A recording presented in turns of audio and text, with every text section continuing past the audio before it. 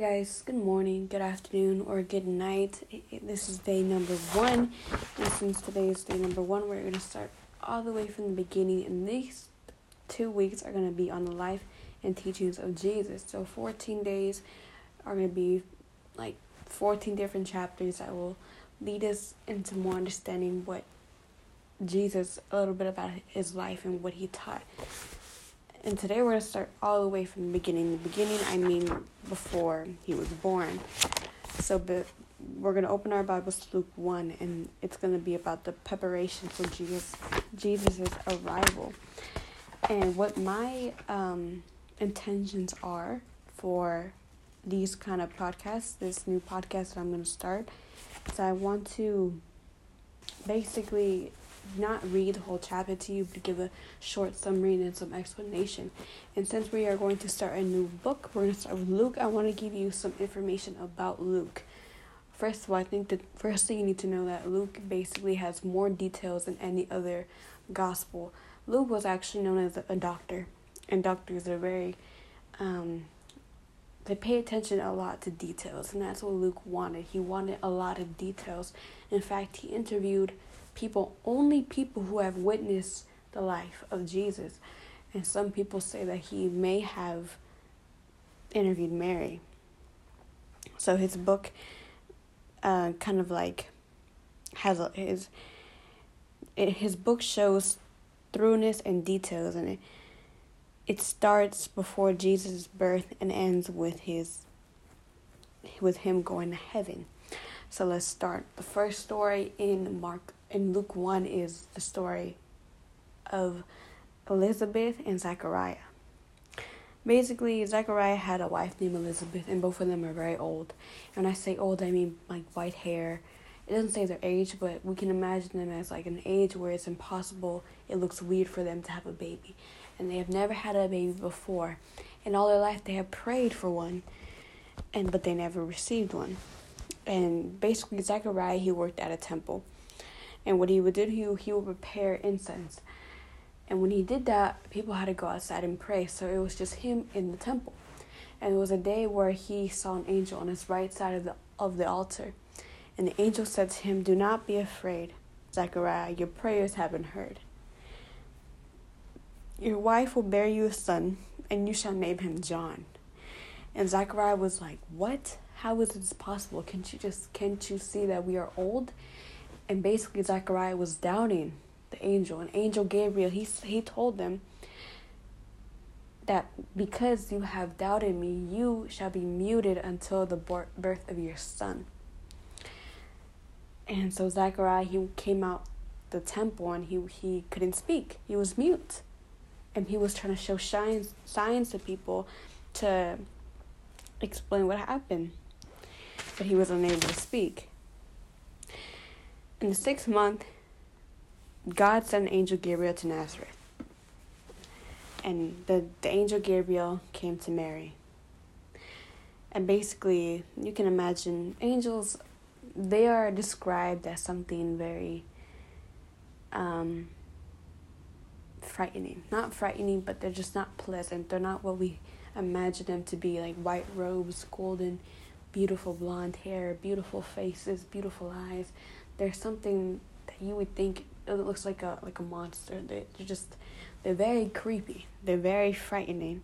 So no wonder they say do not be frightened, And I cannot give you the exact description of how they look like, but we can imagine them as something black or not. I don't know the color, but something big, and it just made in a way to scare off the devil. And to scare off the devil, they must have to look like really creepy and weird and like what? And I've seen some pictures, and trust me, I would be afraid. So basically, Angel Gabriel, he came to Mary. He said, "Do not be afraid, for I'm here to tell you that you will have a son, and you will be named Jesus." And Mary was like, "How can this be? I'm a virgin. How can I have a baby when I have never had sex before? And the Holy Spirit will come upon you," he said.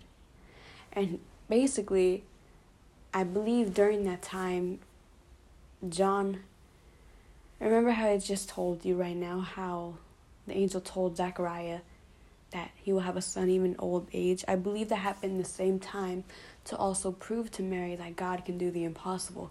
Just because you're a virgin does not mean it's impossible for God to make you have a son.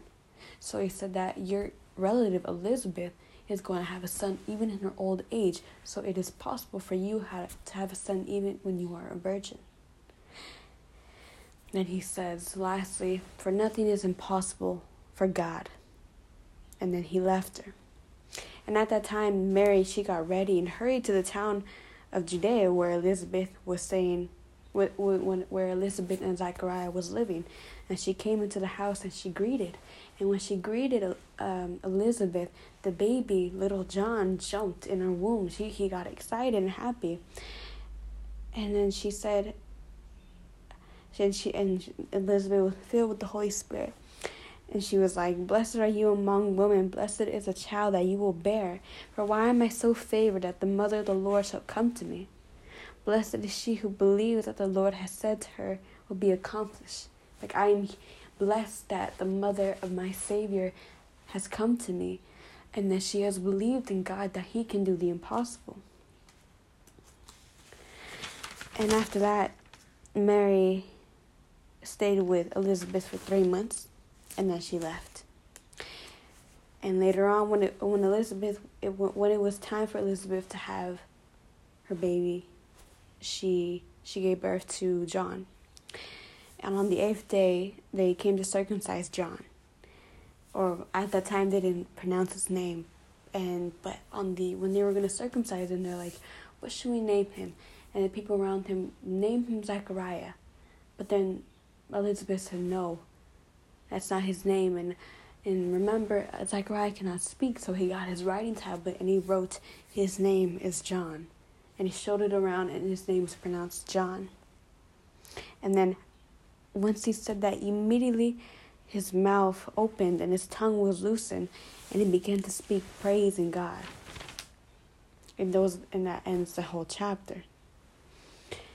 Basically, this is the beginning this is before the birth of Jesus. This is preparation. This is when Angel Gabriel tells Mary that you will have a son even though you are a virgin. And that this whole chapter is important because it gives us an introduction to John and Jesus. And also, this whole chapter is also the meaning of it is that God can do the impossible. You could be old, you could be weak, you can be this and that. That does not stop God from doing what he wants to do, what he needs to do. So you have to keep that in your heart. All right? But that completes day 1. I hope you have a great day. See you guys for day 2.